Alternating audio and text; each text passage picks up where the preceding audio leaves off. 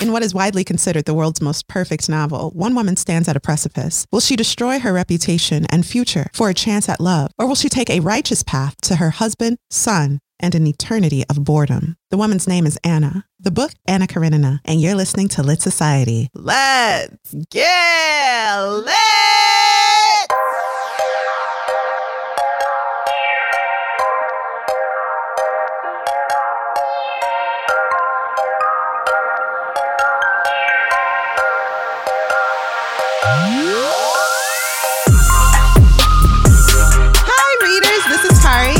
This is Alexis. And you're listening to Lit Society, a show about books and drama. Alexis, how are you? I'm doing great. Yeah. I'm doing great. Yeah. How about you? Good. Have you been leaving the house? I did have to leave the house yesterday. I had some laptop issues. I made an appointment with Best Buy like 3 weeks ago. Yeah, we got to get your tech fixed. It's like antique. Why are you always dogging my stuff? I saw your laptop on Saved by the Bell and I was like, oh no, we got to do better. No, it's too much going on. Yeah. Anyway, I had to go out for that. And then I went to the grocery store. See, that's why I'm going to not go out anymore, because every time I go out, I like, ooh, a grocery store, let's go. Guess how much I spent at the grocery store? $150. Why? Why? Okay. I know it's not okay. I don't need that. I don't need it. Well, you know, you can have a budget. Maybe you're using the grocery store as a distraction. We'll get into that later. Maybe. Let's talk about it. Okay, you want to get into it? I do. I need to understand some things about myself. Okay. Well, readers, each week we choose a theme to discuss based on the book we're reading. And the theme this week is escapism and how to find healthy distractions. Can you think of just some healthy distractions that you engage in, Alexis, off the top of your head? Some distractions that you would consider healthy, I should say. Oh, like going to the grocery store and spending $150. I don't think that's healthy. Stop going to Whole Foods. All these are still open. Healthy.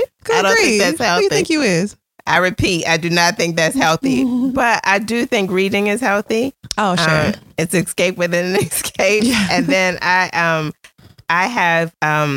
like to plant, and I'm really trying to get this plant thing going. Grow a garden indoors, and I really would like to really focus on my flute lessons. Oh yeah, your flute. That's what you were going to do during quarantine. Yeah. A little Lizzo. Well, you know what? As soon as you get that one note down, I want to hear it. But you know, and you have a background. I'm going to play it like it's going out of style too. I can't wait. Well, so I chose this theme because everyone in Anna Karenina, to me, is escaping from the dullness of their life. And some are doing it in ways that are, you know, semi-healthy, maybe becoming all absorbed in their children. Others are like, you know, stepping out on their husbands and wives, not healthy. Not healthy. You know, some are writing books just as big as Anna Karenina about agriculture that ain't nobody gonna read. But at the core of it all, some are in, you know, relationships that are loveless. They're in the routine of living in an like an aristocratic society with no purpose. And so they want these distractions. And us, we're not aristocrats, you know. Fortunately, we're not trying to escape relationships that are boring or loveless, but we too can get tired of the monotony. Like just with quarantine, waking up, working, cleaning, going to sleep, or reading. You know, that can start to be a routine, and you might need a distraction from that. So I pulled up looked up a few experts who discuss ways that we can, in a healthy way, find distractions in our everyday life. And the point of these distractions is to help us continue toward our goals. So they're not to distract us, to take us completely out of our families and responsibilities and jobs. But the point of these distractions are to make us better workers, better family members, better friends. An article in the Huffington Post is entitled "Distract Yourself in Healthy Ways," and it really gets to the meat of this subject. It lists ways that many people have distracted themselves in a healthy, beneficial way. And I'm going to share some things that I personally have benefited from in order of their benefit for me. So number one is volunteering time. And that might be working with children or spending time regularly helping others. The best way to distract ourselves from our current routine or situation is to do something for someone else. And it reminded me of Kitty, who was like lovesick. and then she went traveling, and she helped those convalescing, and those skills she was able to use in the future. So that's Kitty's a character in the book. But she was really sad because this boy like played with her heart. And so she went traveling with her mom. I'm not going to step on y'all deep dive, but I think you are. You sound like you are. Okay, so I love Kitty though. She's going to die, I bet. But anyway. So, Kitty starts caring for those convalescing. I forget what their situation was, but those skills she learned, those self-sacrificing skills, she kept with her even when she was over that heartache. And that's the benefit of volunteering for others. You learn new skills, and you learn that your situation, whatever it is, someone else always has it worse in a way. So we are all helpful to each other in some way or another. Can I say, listen, I've been like really in the house. You could just be in the house and not consider other people. And it's so easy to do that. And you volunteer your time even in the house. You're still volunteering. You take time every week to do that. But I get you. I get what you're saying. But it's so easy not to think about others. And so you can easily get in a pattern, even though you have this thing that you do, but you're in the confines of your home where you just stop thinking about other people, or they just don't come up enough so that you understand what I'm trying to say? I do. And I think that's going to be one of the biggest challenges if and when society returns to a semi-normal state. People are going to have patience with each other again. And we haven't had to flex patience in a while. You sick of somebody, you just closed the Zoom meeting. You do. I mean, that's what How you do. How we going to drive? How we going to go back to the office? It's going to be a challenge. It is. So I know for myself, I have to try harder to reach out and think about other people, because I can easily go the whole week and not talk to anybody. Mm-hmm. I love that. Yep. You're right. I feel you. So 2, meditate. Focus on correct. And I don't mean meditate like clear your mind of all thought. This is a type of meditation where there's a goal at the end. Like, for example, focusing on correcting personality flaws. Just sit, think, and be honest with yourself about who you are and who you want to be. Also, maybe meditate on short-term or long-term goals. Where do you want to be in a month, in a year, in 5 years? And what do you need to get there? Just sitting and thinking can be so beneficial, because it's not something that we're really encouraged to do. But when we slow down and take our time, we can map out our life in a way with low pressure. Dang, I have all of these issues. So like, me too. I have a hard time just sitting and thinking. It's a true struggle for me. So why? Does it feel like a waste of time to you? Like, why am I sitting here? I could be up doing something. And that's absolutely what we're encouraged to, be active, but I don't think that's right. But then it also, in that, it doesn't allow me to feel or think about things that are important if I can't sit down and do that. Important to you personally. Right. Important to me personally. Not just the path you're supposed to be on or whatever, but what's important to you personally. Nope. And so that's again one of the reasons why I'm in therapy and why I receive strength coach help, because I need to be able to feel and see what's important, and then I could kind of focus a little better. Yeah, because if you're not taking time to meditate, then you might end up marrying someone 20 years your senior with really fat sausage-like hands that you hate. And big ears. And for some reason, those sins are enough to leave him. Anyway, this is the book. Whatever. 3, exercise. And I'm going to add train for a race, perhaps, because physical activity is beneficial. And proving to yourself what you can physically do, at least for me, has helped me prove it has made me a better worker, a better family member, just by taking that time in the morning to run a few miles and just prove something to myself before I have to prove anything to anyone else. If that makes sense. Mm-hmm. Now we get into like the fun stuff. Travel. Not right now, right? But no. Travel is a great way to take yourself out of your element and see how another world lives. So not just traveling for the Instagram pictures, but really learning about a culture, maybe even taking language classes and trying to be a local in another area for a period of time. This is my favorite one. I mean, it's fun. My favorite one. For sure. To just be with the locals and just sit and not try to do this or that, but just be with the locals. Yeah. Reading inspiring books, which you've mentioned. And I'm going to say also listening to inspiring music. And that might not always be the music with the beat that feels, good in the body. It might be something that makes you think, the words you relate to or believe in. Yeah. And then I like that you said start a garden. Even if you live in an apartment, can you section off a piece of maybe your pantry or whatever near a window and start growing your own mints and basil? Can you do that? Because or even just having plants in your house and taking care of those can be a form of escapism, a healthy distraction. Also, write. Like journal and diary like that's stuff. Such a torturing process. I don't know. Yeah, don't do that. Do everything but that. No, do it. For some people that may work. It just might. Maybe just a journal. Maybe just keep a journal. Yeah, and that'll be a healthy distraction. But that's it. Those are a few suggestions I have to distract yourself without ruining your life and the life of others, like everyone does in this book. Anything you have to add, Alexis?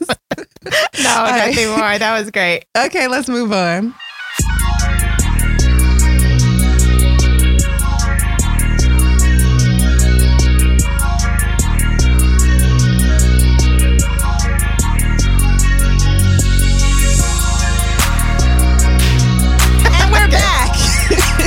Alexis, can you give us some background on Leo Tolstoy and his motivation for Anna Karenina? I can. I could give you what I have. This is what I looked up. So, Count Lev Nikolaevich Tolstoy was born September 9th, 1828 in the Russian Empire. He died November 20th, 1910 at the age of 82. His mother died before he was 2. His father died when he was 9, and that's like in 1937. His grandmother, who became his caretaker, died 11 months after his father died. Come on, wow. His next guardian died in 1941. I mean, death was surrounding him, right? Is this Hamilton or Tolstoy? Exactly. But he did have a cousin that had a really great influence on his childhood and later as a young man. He got married in 1862. He had 13 children, 10 survived infancy. And I think that's in 1862 is when he started to write War and Peace. Tolstoy, in his 20s, he was living his life. You understand what I'm saying? He was living. He dropped out of university. He spent several years in and out of the army. During that time, he drank heavily. He gambled his family's fortune. He was a womanizer and he fraternized. But he was popular. He was really popular. And so eventually he got to a spot where he found favor with the Russian authorities and throughout his long career. And he was eventually welcomed into the close-knit world that was the literary society in St. Petersburg. In 1858, 4 years before his first marriage, he had an adulterous affair with a married peasant who bore him an illegitimate child. Oh, boy. Yeah. He was a count that was fascinated with peasant life. He was he was revolutionary in his thinking, and he was an activist and a reformer. And a lot of his, he's considered a moral authority in Russia. Sorry, come again? Yeah. Despite that background, he is considered a moral authority, and his teachings on civil disobedience inspired Gandhi and Martin Luther King, and then, of course, some others. His legacy is him as an author and a philosopher, even though his youth, he wasn't serious, nor was he moral. Mm-hmm. Okay. When he was 34, he courted and married 18-year-old Sonia Beers. 34, 18, does that sound familiar to you? Mm-hmm. A lot of this sounds familiar. Mm-hmm. The daughter of a former playmate. Again, more familiarity. Many of the details in the couple's original courtship are captured in Anna Karenina with Levin and Kitty's storyline. He kept a diary. He was big on diaries. Him and his wife kept diaries. The battles that they had were well documented in both of their diaries. They would be yelling at each other in their own diary. And then you won't believe what this fool done told me. Yeah. And so his diary became the laboratory for the experiences and his self-analysis and fiction. So let's talk a little bit about Anna Karenina. Well, Anna Karenina was first published in 1878, although it was initially released in a series of installments from 1873 to 1877 in a periodical called The Russian Messenger. I knew it. I hate this because these books were never meant to be published together and they just get stupid long. And I feel like they were paid for the word. Like, you get paid for 5 parts. Okay, then we'll commission another 5 parts and maybe another 5 parts. We've read another book like this. I mean, there are many books like this that just seem excessively long because they were never published together. Now binding it together is as big as 3 Bibles and a dictionary. This book is crazy long. Okay, I'm sorry. Go ahead. But that makes perfect sense. I was wondering that. And then it's broken up in all these parts. And I thought this book was never meant to be bound together. Yep. So I get it now. Okay. There you go. This novel he considered was his first. And Tolstoy was 45 at the time. And he had been writing and publishing for 20 years. That's what I'm waiting to turn 40, 45, like Toni Morrison and Tolstoy. And then I'll start writing seriously. Promise. and I'm sure everyone will appreciate that. Yeah. Mm-hmm. Yeah. I believe it. Let's see. There's a lot of interesting stuff. Okay, here's a piece. Here, in the same way, the problems most of the married couples faced in his stories and books resemble the experiences of his family and friends: infidelity, misunderstandings, incompatibility, jealousy, and illegitimate children. The English novels that were popular of that time were focused on a happy ending. Tolstoy was like, no, leave that stuff alone. We're going to start with that.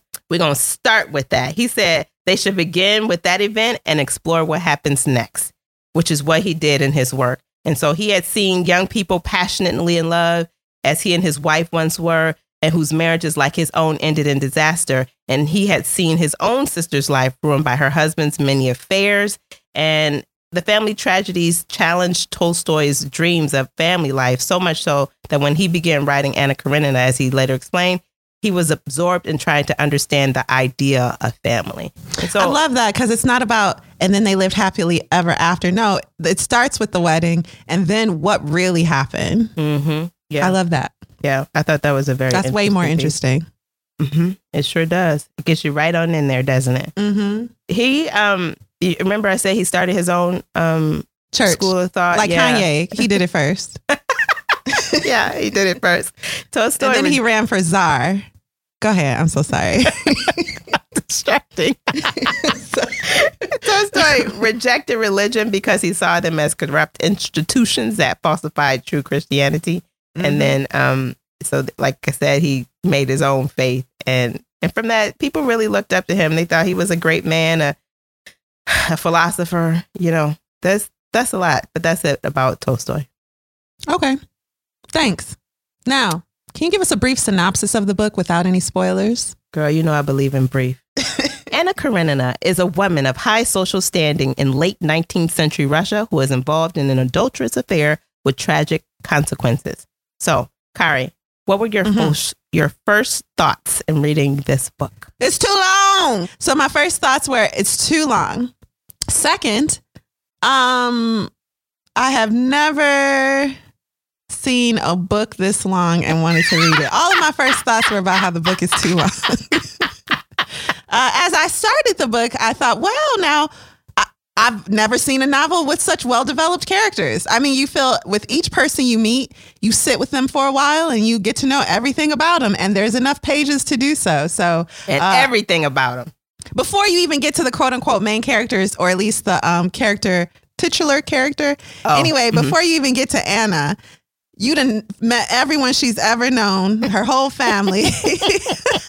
And it doesn't feel disjointed at all. So, it's brilliant. I'm not hating it at all. It's just very long. What about you? What were your first thoughts with Anna Karenina? Anna Karenina. So, I saw this as a ballet and I was like, I need to know what this story is. So I bought the book years ago. I actually started reading it and never dived into it because it's long. It's really long. You got to be in a mind space or forced to read it. So that happened. And so as I read it, got started with it, I was like intrigued. I was ready to tackle it. So that was me. All right. Well, thank you for that. Now is the time we've all been waiting for. A deep dive into Anna Karenina with spoilers. Lots of them. You probably want them, so I'll do the best I can, okay? Okay, sounds good. Take it away, Alexis. Part 1. All of families. 36,000 parts. For real, though. For real. All families are alike, Each unhappy family is unhappy in its own way. Anna Karenina tells the story of 3 families, the Oblonskys, the Karens, and the Levins. Listen. It's a lot of names in here, okay? And they're Russian names, okay? So work with me. All right. So our story begins with the Oblonsky family. That's Steva. He's 34. This is handsome guy that, people like him. And his wife, Dolly, who's 33. They've been married for 9 years. They have 7 children, 2 of which have died. She's birthed 7 children. They have 5 living. Dolly finds out that Steva has had an adulterous affair with their former French governess after she found a letter revealing the infidelity. Steva,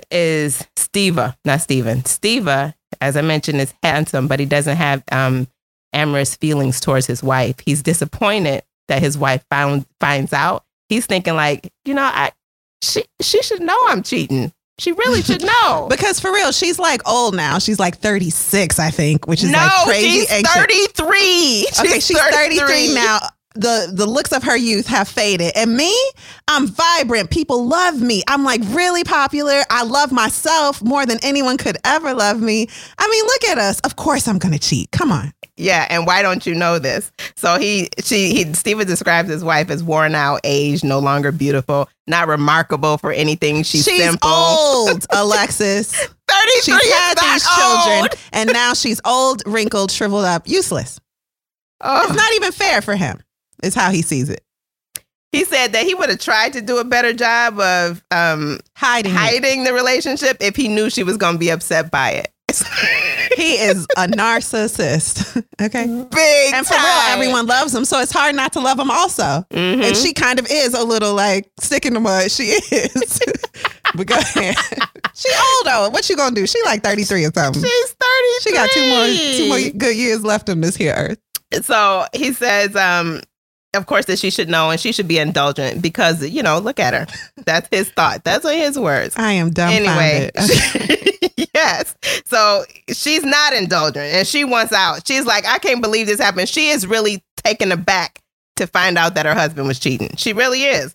She wanted to take the children and go to her mother. She wanted to punish, shame, and take revenge on her husband for his action, but she couldn't. She still loved him. She also That's realized why she wanted to punish him. Because if she was really done with him, she'd have been gone. Yeah, she would have been gone. She didn't want to leave that man. She also realized that she already had a difficult time taking care of the children, but she certainly couldn't take care of them with Steva gone. That's what she realized. So Steva, he did beg Dolly to forgive him. He said, I'm guilty, but forgive me. Don't punish the children. Because Steva saw her as a good wife. She didn't think of herself as one, but he saw her as one. Dolly isn't quite ready to forgive. So during this challenging time and their relationship, Steva asked his sister to come visit and talk some sense into his wife. Steva's sister is Anna Karenina. And Dolly wants to be mad at Anna, but she's not. But she can't be because Anna also has that wonderful personality like her brother where everybody loves her. This is the theme. This family was obviously good looking, very full of themselves and charismatic. So it's hard to stay mad at them. Mm-hmm. Steva goes to work, and while at work, his friend Levin comes for a visit. Steva and Levin have been friends since their youth. They're 2 very different people. Levin is like shy and unsure of himself, and he's 32 and unmarried. So he's like getting to a point where that's starting to look very questionable. He's old too. And you know what? He's honest and he's a hard worker. That's another reason they're different. Yeah. And he's also very self-aware. Oh, he is. Sorry. Yeah. Levin lives in the country in a large estate. He's got 8,000 acres and he farms. Steva, on the other hand, lives in Moscow and works for the government. They despise each other's life, but they friends. That happens. So Steva kept trying to get to the bottom of why Levin was there for a visit when he just popped in at his office. Levin starts to tell him, but he gets a little embarrassed. Levin, again, is shy and unconfident, but he's an aristocrat. And he's actually in love with Steva's sister-in-law, who is Kitty, and she's 18. Levin says he came to say a couple words, but he never actually says them. Steva's like, come on, man, tell me what it is. I want to know what's going on. Steva tells Levin where he can see Kitty and makes plans to meet up later and they can chat. he still hasn't told Steva. Levin still hasn't told Steva what he wants. So Levin's purpose for coming was actually to propose to Kitty. Levin was friends with Kitty and Dolly's brother. Kitty and Dolly are sisters. So he used to visit their home all the time, and their home served as sort of a comfort for him because his parents had apparently died when he was young. And he fell in love with their oldest sister. I think the oldest sister's name is Natalie. And the oldest sister's name is Dolly. Okay. The middle sister is Natalie. So he fell in love with all of them. He fell in love with all of them at different points in his life. Yes, he loved them all. Until they got married, and then he stopped loving them, to his credit. And just admired them from afar. Mm-hmm. He considered them goddesses, having watched them growing up. So Levin had spent some time in Moscow, which is where Steva and Dolly live. They live in Moscow.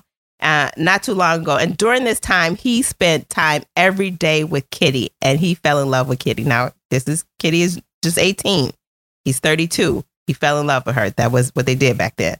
Then he got in his own head, and kind of came up with a bunch of reasons why it wouldn't work with him and Kitty. So he left. He beat it. That's it. He said, I got to go. Abruptly, too. They was like, oh, we're Levin. He's going back to the country. Yeah. So he didn't have a thing. He didn't have a thing that he did.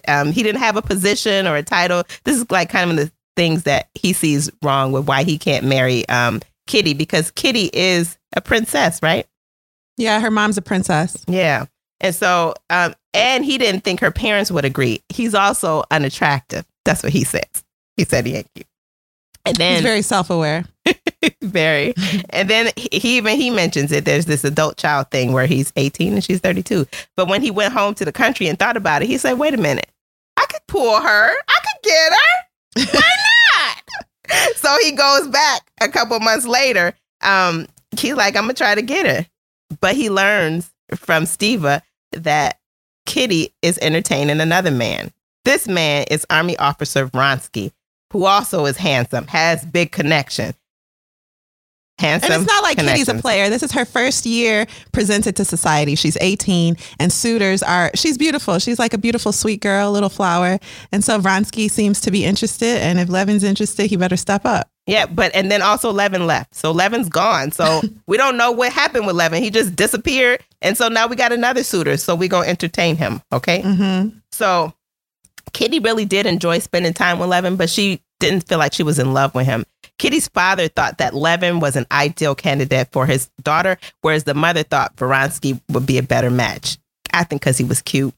Vronsky, I think the mom was a little seduced by Vronsky because he was like the young soldier and very, very handsome and well-connected himself. I think his mom is a princess, maybe. And then the other guy, Levin, is like, oh, what'd you say? He's 32? He's 32. Ooh, ancient, too old. I don't think we got an age on Vronsky because I would tell you if I did. But her father... Sounds like they're similar in age, though. Like he's in his early 20s, probably. Oh, yeah, with her. Mm-hmm. So her father, Kitty's father, thought Vronsky wasn't serious about his interest in Kitty. He could just see that. As a father, he was a man and he knew. Mm-hmm, yeah. Those weren't sincere interests. He was just there. So he was just being entertained by her. So Levin comes to propose. And while Kitty is happy, she thinks of Vronsky and said, oh, wait, I cannot. Forgive me. And her mother's in her ear like, don't marry that old man. You want Vronsky. He fine, girl. Get him so he can be my son-in-law. She was already close to the door when she heard his steps. No, it's dishonest. What am I afraid of? I haven't done anything wrong. What will be, will be. I'll tell the truth. I can't feel awkward with him. Here he is, she said to herself, seeing his whole, strong and timid figure with his shining eyes directed at her. She looked straight into his face as if begging him for mercy and gave him her hand. I've come at the wrong time, it seems. Too early, he said, glancing around the empty drawing room. When he saw that his expectations had been fulfilled, that nothing prevented him from speaking out, his face darkened. Oh, no, said Kitty, and she sat down at the table. But this is just what I wanted, to find you alone, he began, not sitting down and not looking at her so as not to lose courage. Mama will come out presently. Yesterday she got very tired. Yesterday, she spoke, not knowing what her lips were saying and not taking her pleading and caressing eyes off him. He glanced at her. She blushed and fell silent. I told you I didn't know whether I had come for long, that it depended on you. She hung her head lower and lower, not knowing how she would reply to what was coming. That it depended on you, he repeated. I wanted to say, I came for this. That, to be my wife, he said, hardly aware of what he was saying, but feeling that the most dreadful part had been said. He stopped and looked at her. She was breathing heavily, not looking at him. She was in ecstasy. Her soul overflowed with happiness. She had never imagined that the voicing of his love would make such a strong impression on her. But this lasted only a moment. She remembered Vronsky. Raising her light, truthful eyes to Levin and seeing his desperate face, she hastily replied, "It cannot be. Forgive me." How close she had been to him just a minute ago. How important for his life. And now how alien and distant from him she had become. It couldn't have been otherwise, he said, not looking at her. He bowed and was about to leave. Vronsky didn't grow up with his family. He didn't remember his father. He was brought up in a military camp for youth. He was having fun with Kitty. He had no intention of marrying her. Vronsky had told Kitty that he never made a decision without his mother. So she assumed that since his mother was coming to town, Vronsky was waiting to discuss marriage with his mom, and then he would propose to her. So Vronsky, he actually didn't even respect or love his mother. He went to the train to meet his mother, and he ran into Stiva. Okay, now remember, Stiva is Dolly's husband, the philanderer. Oblonsky, the good-looking cheater. They chatted about dinner at Kitty's house. Stiva asked if Vronsky had met his friend Levin. Vronsky said, yeah, but he seemed a little rude. Stiva said... He met him at Kitty's house after he was rejected. Yeah, and he said if he was rude, that's because something was on his mind. He tells him that he intended to propose to Kitty last night. And Vronsky... Stiva is me. Like, hey, how you doing? Oh, have you heard? Levin tried to propose to Kitty. Meanwhile, Vronsky like, my Kitty? Yeah, exactly. That ain't gonna work out. he just like... He did. He was rude and he kind of ran off. So I don't know. But he felt proud that Kitty told Levin no, expecting a proposal from him. Which is mad crazy because he did not say, like, when Stiva mentioned it to him, because Stiva is the sister-in-law to Kitty, he was like, the brother-in-law, he was going to propose. Vronsky changed the subject. So it was like, I'm not going to propose. Don't put that on me. So right. Crazy. Anyway, so the train arrives. Vronsky meets Anna and is immediately captivated. Now, Anna and Stiva, brother and sister, okay?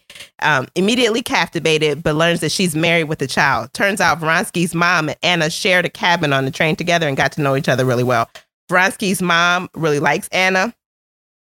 And yeah, his mom really likes Anna. So while they're at the train station, a train accident occurs and it turns out a watchman is hit by the train and dies. They like his body is mangled or cut in half. I mean, it's just an awful, awful accident. Anna sees this, though, as a sign that something bad is going to happen. The man is the sole provider for a large family. And Anna says, can nothing be done for him? Vronsky hears this and goes and takes money to the widow. That interaction with Vronsky makes Anna feel uneasy. Because she felt that what he was doing wasn't for the family. It was for her in some way. And that was improper. Yeah. Stiva calls for Anna to come to Moscow to convince his wife. That's why he was picking her up at the train. Anna chats it up with Dolly and convinces her to stay with Stiva. Anna tells Dolly Stiva still loves her. She tells her that she would forgive her husband if he cheated. So you should do it too. Kitty comes by. Kitty comes by and meets Anna. And again, these people are great. They love them. They're beautiful. Anna immediately becomes infatuated. Kitty becomes infatuated with Anna's beauty and personality. Kitty encourages Anna to come to this ball where she thinks Vronsky is going to propose to her. She just like setting her audience up. And she want all her friends there, including you, Anna. You my new friend. And I remember this too, being young and like falling in love with older married women who seem to have it all together and just wanting to do whatever they did, be just like them. And that's what Kitty feels for Anna, which a lot of young girls feel for Anna because she's younger and beautiful, but married and like seems to have it all together. Yeah. And so Kitty's like, come watch me get proposed to. Yeah, she is like mad interested in this. So when Anna arrives at the ball, Vronsky attempts to get her attention, but she ignores him. He dances several dances with Kitty, but nothing happens. Kitty's like, but he ain't really say nothing about it, but I know this is the night.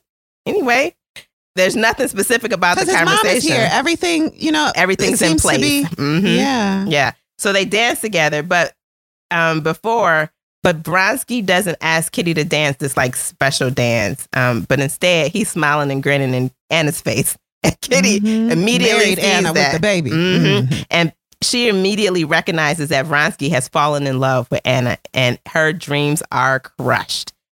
Her dreams of marrying Vronsky, that is. She knows it's just not going to happen. Anna immediately leaves the ball because she senses something as well and takes out of town the next day because she's comfortable with the physical reaction that she's having with Vronsky. Vronsky happens to be on the same There's chemistry there, for sure. Not happens to be, he planned to be on that same train. And he tells her, I came to be where you are. And when Anna's husband picks her up at the train station, she starts to notice that her husband is funny looking, like he got really big ears. But okay, interesting. So, she and was he always this old? Because Vronsky young. Exactly. So Anna's back in St. Petersburg trying to get back to her normal routine. However, Vronsky is persistent and he kind of inserts himself into society events so that he can run into Anna. After Levin and Vronsky leave, Kitty is feeling completely humiliated. These feelings, she couldn't get past them. She like stops eating. She loses weight. She's sick.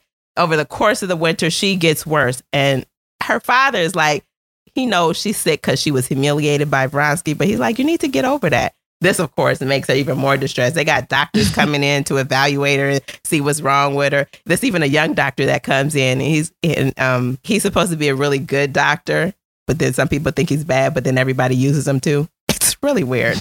But anyway, so her mother feels like it's her fault that her daughter was hurt, so she won't talk about it. And the doctor suggested, after the doctors meet, they're like, well, why don't you go abroad for a change of scenery? Remember in our Robert Louis Stevenson episode, he was like, how come doctors don't prescribe travel anymore? Exactly. Can you imagine the prescription being for a ticket to somewhere and you would feel better? Yes. You need a change of scenery. I don't know. We done read a number of books where that is the recommendation. Yes, for sure. So they go off to Germany to this spa. So Levin, as we said, Levin was rejected. So we jump back to Levin. He proposed to Kitty. So he's now at home depressed. He waiting to hear that Kitty been married. He's disappointed he's not married because, as I mentioned, he's getting old by society standards to be single for a man. Okay. So one day, Steva came to the country to visit Levin. Steva let Levin know that Kitty was not married and that she was in fact sick. And there was much concern. So Levin is kind of low-key happy that she's sick. He's like, good, that's what she gets. That's what she gets. But he's determined to forget about Kitty. Vronsky, jump back to them, continues to pursue Anna. Anna attempted to reject his advances. Did she though? She did. She did try to reject him. Girl. I mean, there are more firm ways to reject people. Yeah, like don't be where they at. If you know they're going to be there, don't just show up looking your best. Right. If you're really trying to avoid this man that came all the way to Moscow for you. You live in Moscow, right? Yeah. They're back in St. Petersburg now. Oh, St. Petersburg. Yeah. Okay. So Anna's cousin's wife is actually Vronsky's cousin, which made it easy. Is this Betsy? Yes. Oh, that's why she offered this union for this match. Yes. So and her husband ain't no problem. That ain't no problem. But she's also in that social society with enlightened thinking. This is considered enlightened thinking too. So at one event, Anna's husband shows up and saw Anna and Vronsky seated separately, and they're having an animated conversation. seated separately together, like everybody on one side of the room and Anna and Vronsky on the other side going, exactly. Oh my goodness. Here we go. Stop it. He's like, can I feel your muscles? Exactly. That's what's happening, y'all. That's how the scene is described. Okay. So, but her husband, who is Alexei, Anna's husband is Alexei, he doesn't think anything of it. However, others in attendance noticed and whispered about the incident. Anna's husband, Alexei, he said others thought it was indecent. And so he wanted to say something to his wife because, you got a look that you're trying to maintain. Since Alexei thought jealousy was an insulting and humiliating feeling and he didn't want to be guided by it, but he did want Anna to be aware of her behavior and how her behavior made her look in society. Here is what I intend to say. He went on coldly and calmly, and I ask you to listen to me. As you know, I look upon jealousy as an insulting and humiliating feeling, and I would never allow myself to be guided by it. But there are certain laws of propriety against which one cannot trespass with impunity. I did not notice it this evening, but judging by the impression made upon the company, everyone noticed that you behaved and bore yourself not quite as one might wish. I really don't understand, said Anna, shrugging her shoulders. He doesn't care, she thought, but society noticed, and that troubles him. You're unwell, Alexei Alexandrovich, she added, stood up, and was about to go out of the door, but he moved forward as if wishing to stop her. His face was ugly and sullen, as Anna had never seen it before. She stopped, and leaning her head back to one side with her quick hand began taking out her hairpins. Well, sir, I'm listening for what comes next, she said calmly and mockingly, and even listening with interest because I wish to understand what it's all about. She spoke and was surprised by the naturally calm, sure tone with which she spoke and her choice of words. I have no right to enter into all the details of your feelings, and generally I consider it useless and even harmful, Alexei Alexandrovich began. Rummaging in our souls, we often dig up something that ought to have lain there unnoticed. Your feelings are a matter for your conscience, but it is my duty to you, to myself, and to God to point out your duties to you. Our lives are bound together, and bound not by men, but by God. Only a crime can break this bond, and a crime of that sort draws down a heavy punishment. I don't understand a thing. My God. And unfortunately, I'm sleepy, she said, quickly running her hand over her hair, searching for any remaining hairpins. Anna, for God's sake, don't talk like that, he said meekly. Perhaps I am mistaken, but believe me, what I am saying, I say as much for myself as for you. I am your husband, and I love you. For a moment, her face fell, and the mocking spark in her eye went out. But the word love again made her indignant. She thought, love? But can he love? If he hadn't heard there was such a thing as love, he would never have used the word. He doesn't even know what love is. Alexei Alexandrovich, really, I don't understand, she said. Explain what it is you find, please. Allow me to finish. I love you, but I am not speaking of myself. The main persons here are our son and yourself. It may well be, I repeat, that my words will seem completely unnecessary and inappropriate to you. It may be that they are caused by an error on my part. In that case, I beg you to pardon me, but if you yourself feel that there are even the slightest grounds, I beg you to think, and if your heart speaks, to tell me. Anna didn't listen to her husband's warning, and almost a year later, Vronsky and Anna's intimate relationship began. Alexa and Anna carried on life as usual, but he was colder towards Anna. And so when people would ask about Anna, Alexei continued, he would defend her, saying she was above suspicion. He was like, she ain't doing nothing. She's fine. Thank you. Thank you for asking. But they still continued to live very separate lives. Alexei would go to the spa in the winter, and then other times he would keep himself extremely busy with work obligations, while Anna went to the country, which wasn't far from Vronsky's regiment, and his cousin Betsy. Alexei didn't often go to the country house, and if he did, he never stayed overnight. But one day, Vronsky visits Anna at her request, and she tells him she's pregnant. Vronsky says, tell your husband you don't love him. Let's go away together. But Anna doesn't want to leave her son, so she tells Vronsky she can't do that. Vronsky, they're having this conversation, but Vronsky has to hurry up and leave because he's going to the horse races. Everyone is going to the horse races that day. Alexei just stops. He's racing in the, he's one of the racers, right? Yep, Vronsky's one of the racers. Alexei stops by the country house and Anna tells him, oh, I'm on my way to the races with Betsy. Okay, so we can't go together. Alexei goes to the races himself. He sees his wife with Betsy. And although, as we mentioned, Vronsky is racing, he's on the horse. He's supposed to win, right? But instead, his horse falls, breaks his back, and has to be shot. So they're in the stand. Alexei, Anna, Betsy, they're in the stands watching this happen. Anna sees this and is visibly grieving, but still trying to hide her face, that Vronsky is possibly injured. Alexei sees Anna visibly grieving and attempts to try to get her to leave, but she ignores him.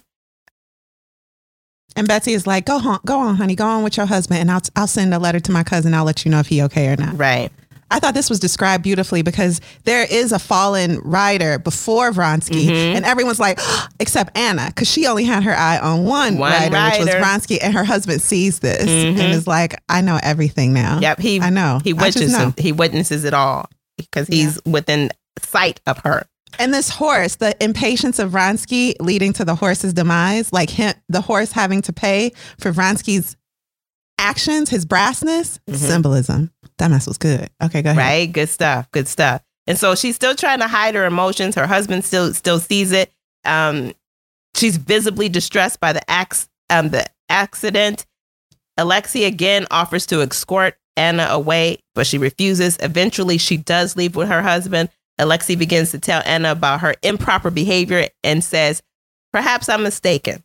Anna says, wait, nope, you're not mistaken. I was in despair and I couldn't help it.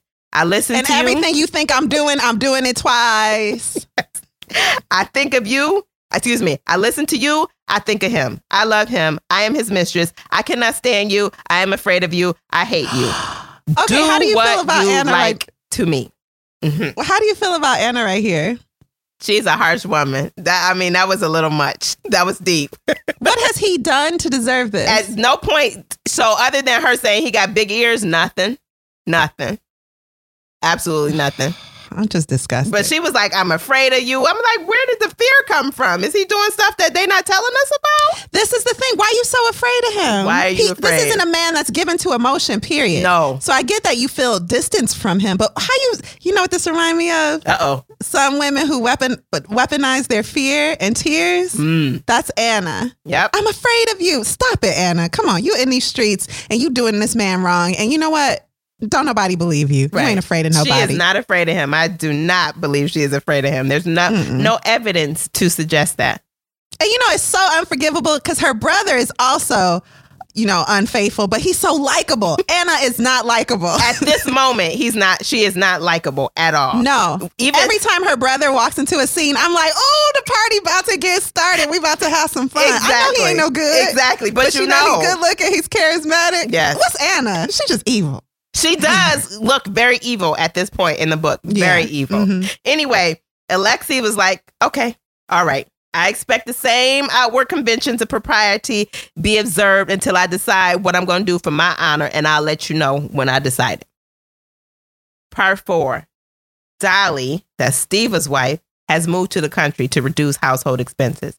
She's moved to the house that was her dowry house. So this is her and her family. The house was in need of repair, and Steva was supposed to fix it up and so that the family could move in there. Now, Steva's a little glad because, I guess he was playing funny with the money and, they just needed a break. So they had to go out to the country. So Dolly had fond childhood memories of the time in the country, but those memories don't translate to adulthood. She's like, what? Oh, this house is in mad disrepair. We need to figure it out. And Steva was supposed to go there, see what needed to be repaired, and have someone repair it so that it's appropriate for his family. I know you're going to get to this, but it's raining inside the house when they get there. He ain't take care of nobody. Yeah. He all about the party. He not about the responsibility. He's not. He is like a young man, a young immature man that is just living his best. He's living his single life, but he's married with 5. I think at this point they had another child, so 6 children. And he's not young. And he's not at this point young, right? He is doing whatever he wants to, living his life like he's single. So yeah, he does a half job trying to get the house ready for her to come. So when she's like, it don't have this, it don't have that, it's a hot mess. It's absolutely a hot mess. It should have had the same conveniences of the house in Moscow, and it did not. But Dolly sent a letter to Steve with her complaints, but by the time he responded, he taking his time responding, okay, everything was figured out thanks to the nanny. Steve wrote back he would come at the first opportunity and apologize for not having thought of everything, I guess. Instead of coming himself, Steve instead sends a letter to Levin, who happens to be 35 miles away, to go help. Dolly's disappointed, of course, that her husband didn't come, but that she sent Levin instead. But Dolly's like, oh, okay, well, why don't you come to dinner, Levin? Because this is my idea. Can I just preface, no funny business. So, it's not like she's trying to flirt with Levin or anything. Right. She saw this as an opportunity to find out what happened between Kitty and Levin. So Dolly told Levin Kitty would be coming to stay for the summer. Although Levin pretends not to want to talk about Kitty, he's secretly eager to hear more about her. Levin eventually tells Dolly that he proposed to Kitty and she refused him. Levin assumed that Dolly knew, but she did not. She said she thought so, but she didn't really know the details of it. So Dolly is like, oh man, poor Kitty. Levin like, why poor Kitty? Shoot, poor me. And Dolly is like, you don't understand women, do you? Yeah. And Dolly is like, Kitty had to make a choice between you and Vronsky. She saw every day. You, she hadn't seen in a long time. How could she make a decision like that? Levin, however, is convinced that Kitty and their romance, the potential for Levin and Kitty, is dead. There's no hope for that. The next day, Levin sees Kitty at a distance on I think she's in a carriage or something, and he's like, "Oh, I still love her. I love her like she had just broke my heart. Nothing's changed." Exactly. All right. Kitty is now staying with Dolly, so Dolly wants to get Kitty and Levin together. Kitty still has feelings, some type of feelings. Levin still has some type of feelings, so he's not really trying to go by Dolly's. In fact, he decides to take a trip to avoid Kitty and Dolly. And while on his trip, and I can't remember where he goes, but he goes away and he runs into a man that thinks that Levin would be a good match for his daughter. He's like, oh, okay, young single man, why don't you marry my daughter? And Levin is like, no, if it can't be Kitty, I can't marry nobody. After, Alexei spends time thinking about how to handle his wife. He decided that she was a depraved woman and always was. He just missed the sign. He just tried to deceive himself because she was out of pity for her. He even talked himself into believing that the son they shared wasn't his, and he grew cold towards the son. So his options were to fight a duel. Well, that's not him. He ain't no gunman. He's a gentleman. He don't know how to fight. A gentleman and a coward. Let's all calm down. What other options are there? Divorce, number 2.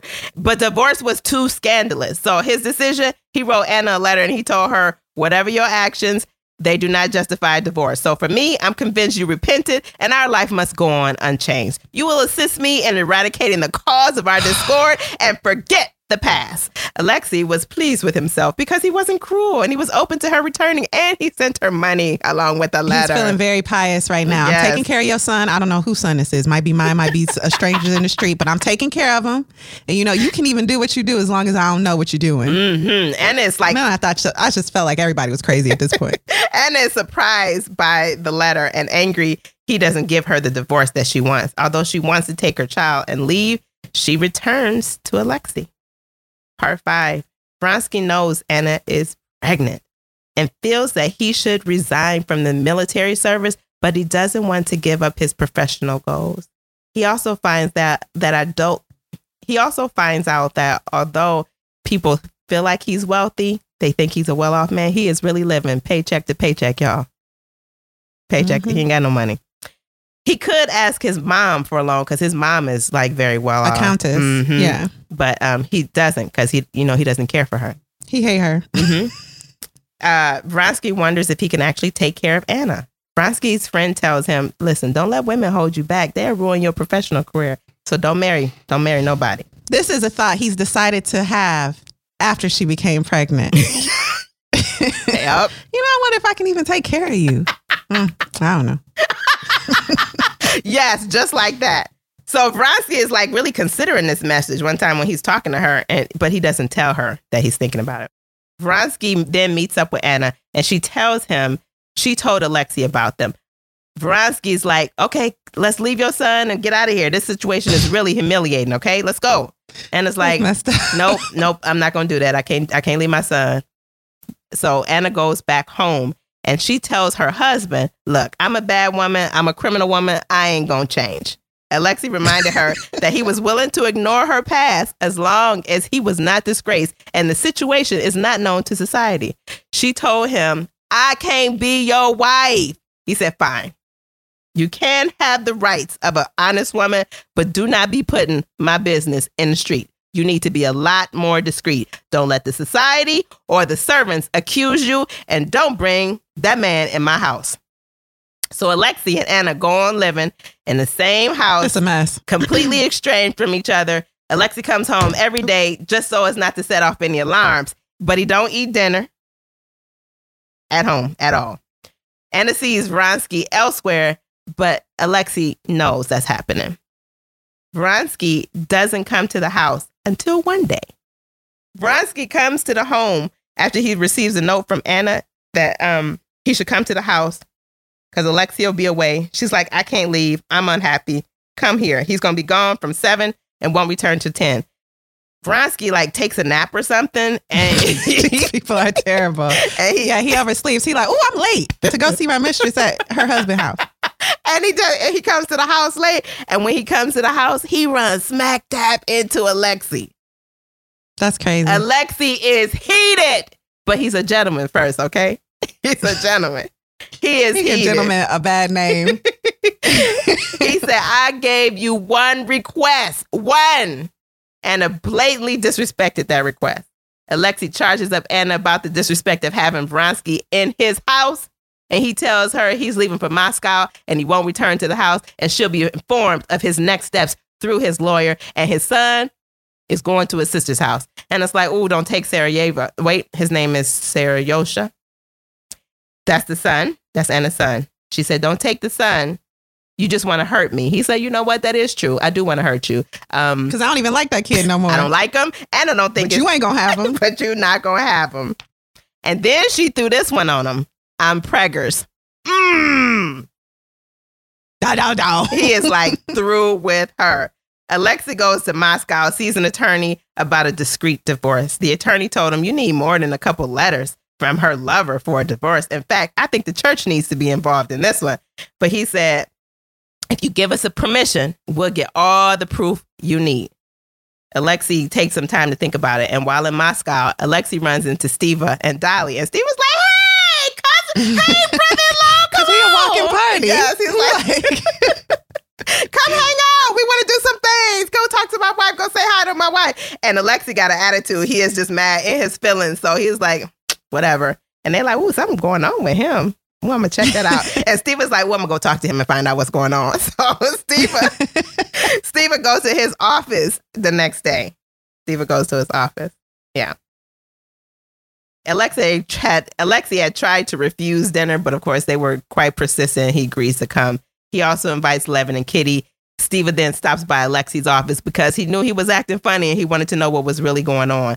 So Alexei sees this as an opportunity to tell Stiva that their relationship is about to change. He can't come to dinner because he's about to divorce his low-down sister. And Stiva is shocked and insists that they can still be friends. That don't matter. We can still be friends. We can be friends. You know what? I understand you saying this about my sister, but it's us. We can still be friends. And also come to dinner and speak to my wife. She know all about infidelity and forgiveness. Because I be in these streets. She'll help you. She'll help you. Alexei decides to come to dinner, but acts cold towards the other guests.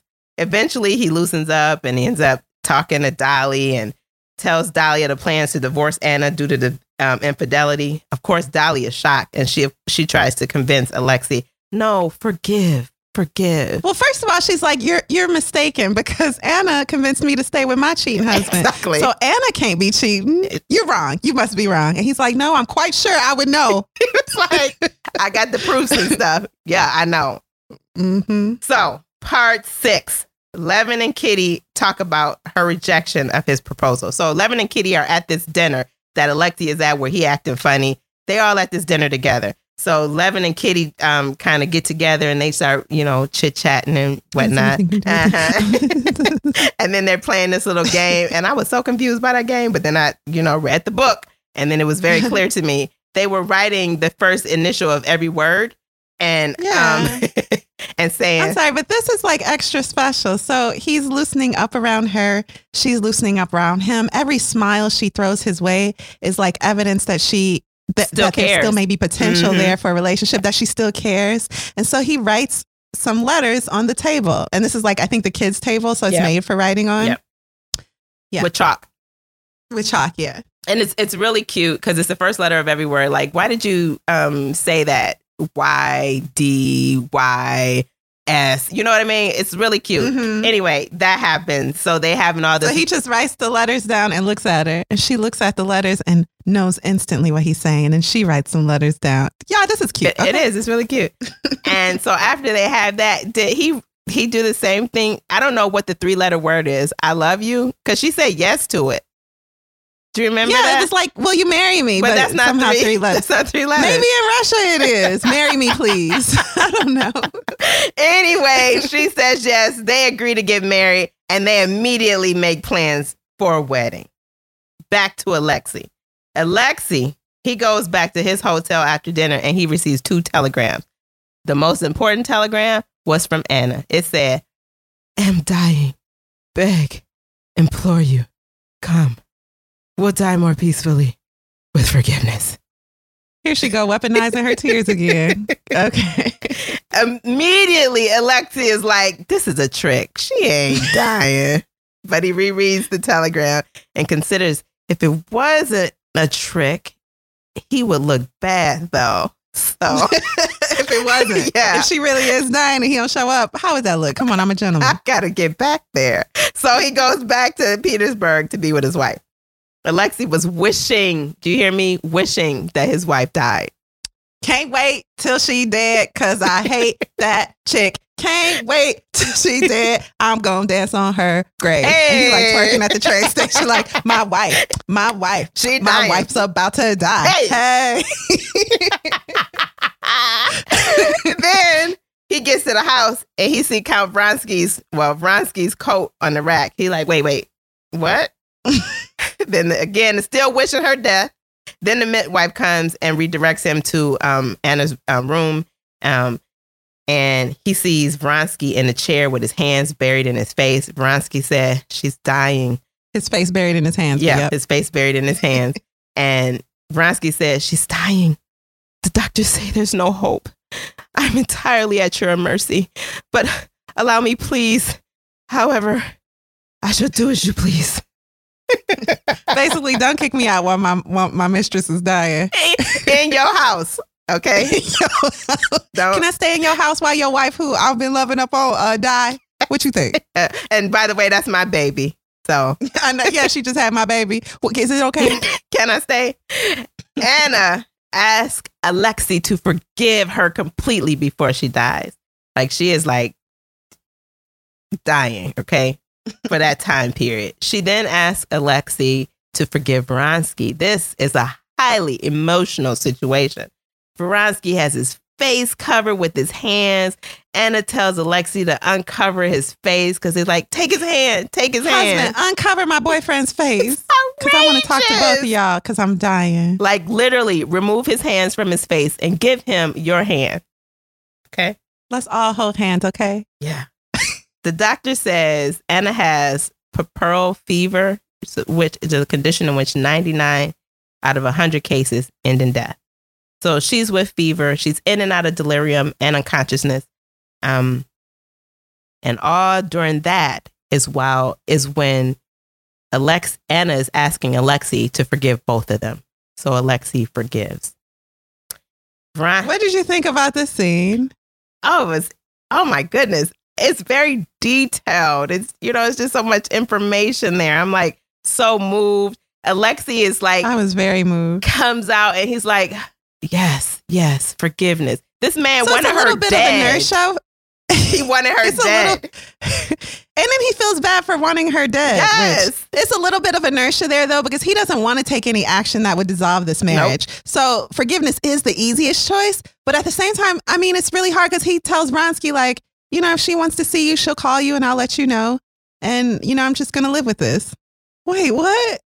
Is she about to die and you can come see your baby, you know, whenever you want? I'm so confused. So Vronsky leaves. Vronsky is, go ahead. Yeah, Vronsky leaves and he comes back in the morning. And so that's when Vronsky tells him his plan. Alexei tells Vronsky that he had full plans on divorcing his wife.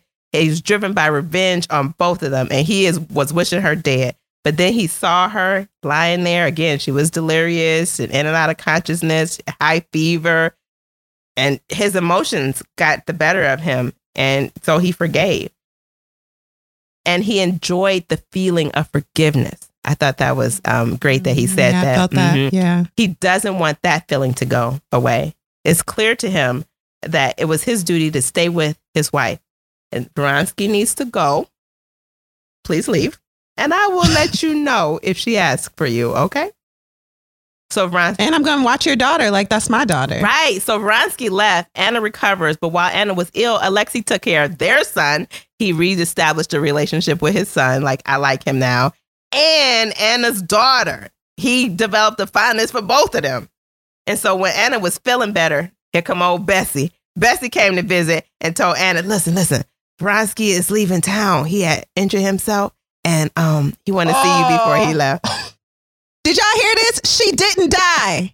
99 people in 100 die of this fever. She is still alive. She, like, in the living. You hear me? In the living. Anna felt better.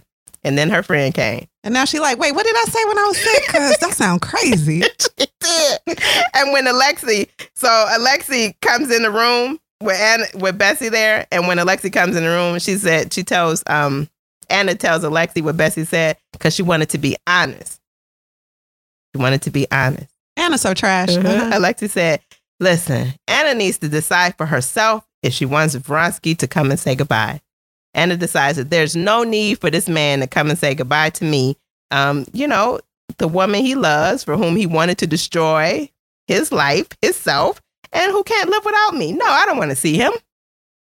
That's what she said. Alexei could see and feel his wife's hatred from him. And decided, you know what? I can't do this no more. As Bessie is leaving from visiting Anna, Steva walks in. Here come the party. Steva is coming in. What did I miss? Exactly. Steva comes in.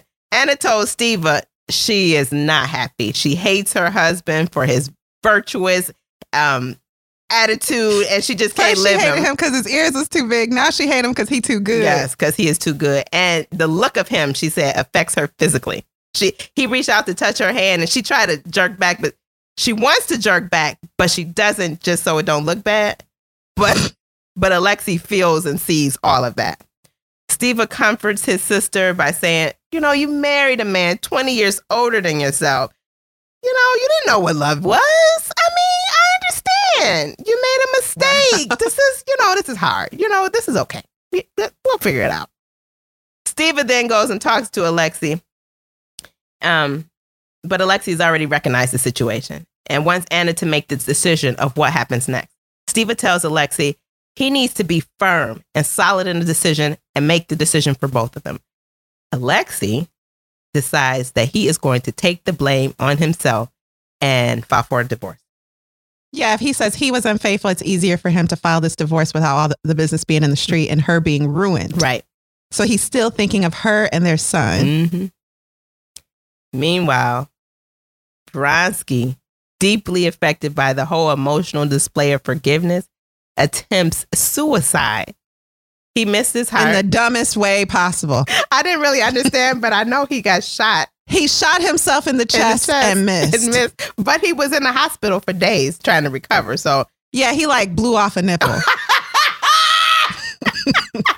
This man is not the sharpest blade in the shed. Of course, that's embarrassing because he's a military man. Okay. He wanted everybody to know it was an accident. So when his sister-in-law comes, I think Bessie. Because that's better. Yeah. She said, it was an accident. I did not try to shoot myself. Okay. Let's clear that up.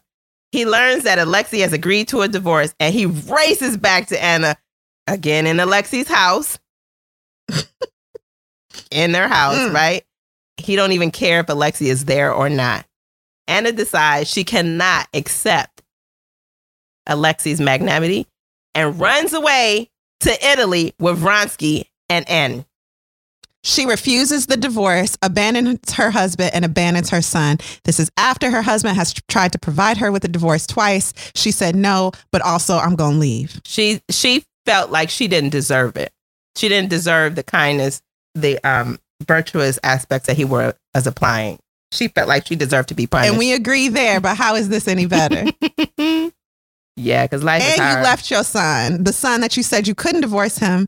You couldn't divorce your husband because of your son. You couldn't be without your son, but then you left your son because you had this cute daughter now and you don't really need your son. Because, he getting older and awkward and his voice changing. But the baby's still cute, so. And, Italy. It's a trip to Italy. Oh, it sounds terrible.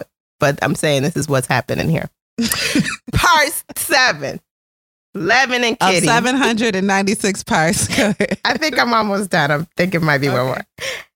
Levin and Kitty prepare to marry. Yay! Yay! Levin is like next level happy. It don't matter what anybody say to him. He is just like on cloud 9, as the expression goes.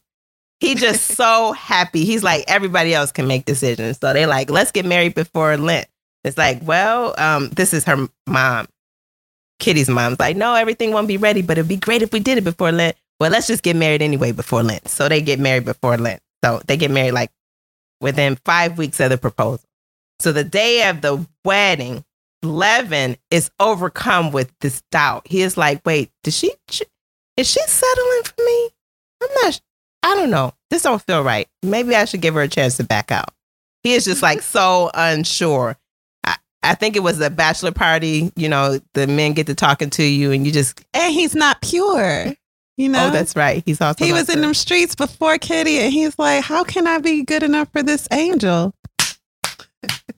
Yes, that is what he is saying, y'all. For real. So he's like, listen, that's like the hardest thing I had to tell you. I'm not pure. And are you sure? Are you sure?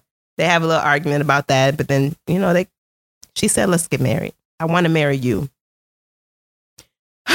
So it's long, y'all. It's long. So he goes to her. She says yes. They're going to get married. They get married in the evening, but Levin is late. Don't nobody understand why Levin is late. Turns out Levin is late because he ain't had a proper shirt. Because his servants are useless. His shirt was gone. So they finally got the shirt, get to the church, and they get married. But they don't have no honeymoon. Kitty didn't want to go on a honeymoon. She didn't want to go abroad. She wanted to go to that house that was so important in the country that Levin lived in and start their life. She was ready. So they moved out to the country, started their life.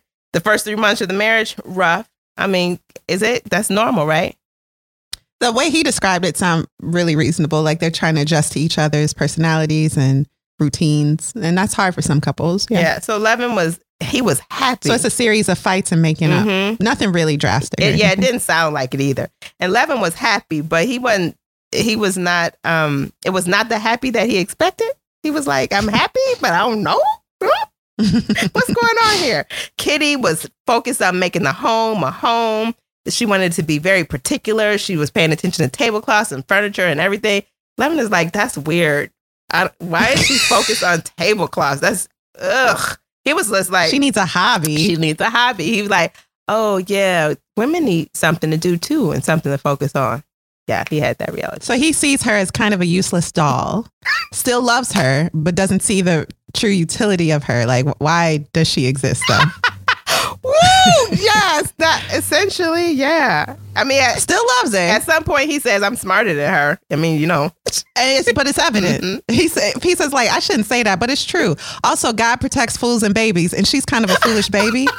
So these are true thoughts he's having. Okay. Oh yeah. So the first quarrel that they had occurred because Levin said he would come home at this specific time, but he lost his way and he came back 30 minutes late. So the whole time that he is on his way back home, he is like eager to see his wife. He's like, oh, I can't wait to home, get to my beautiful bride. She's just so wonderful and loving. And he get to the door and, and Kitty is like, why you late?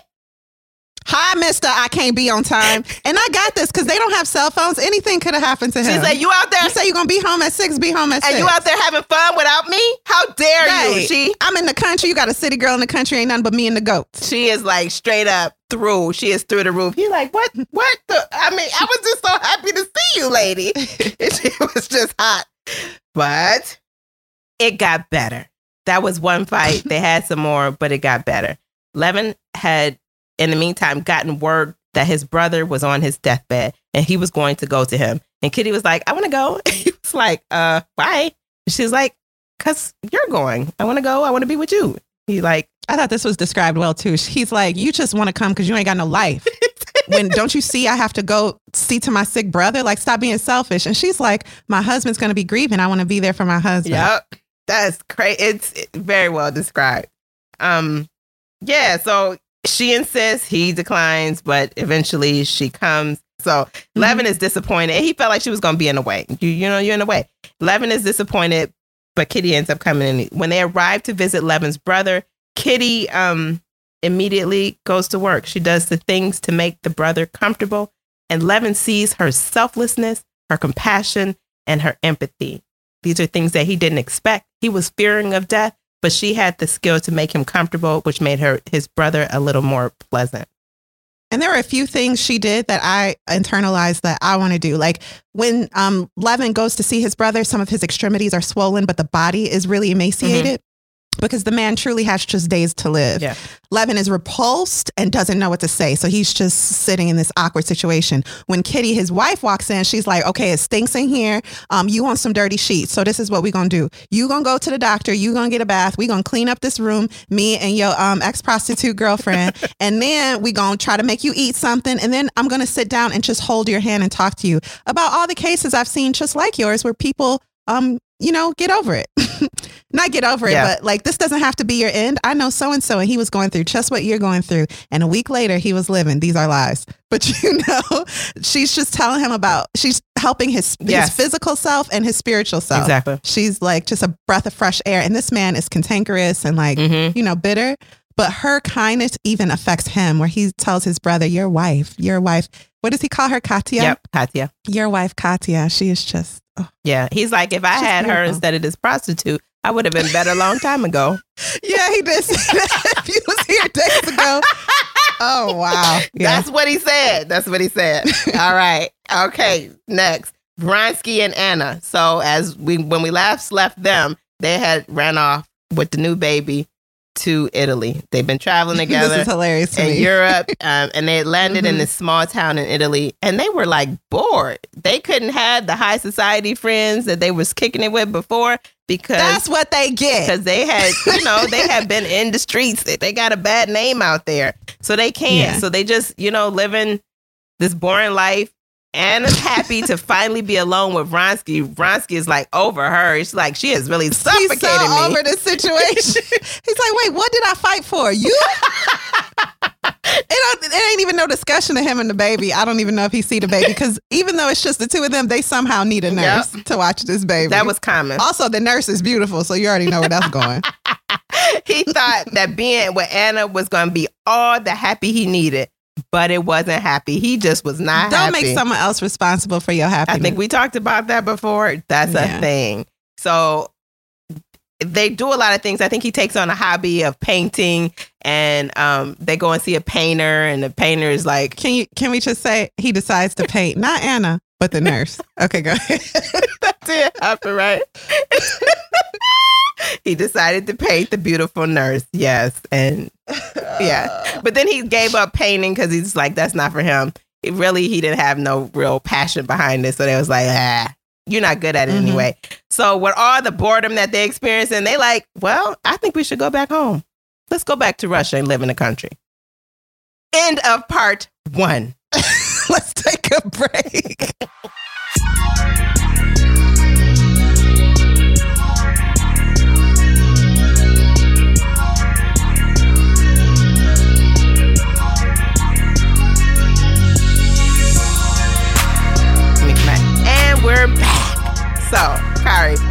did you think of the first part?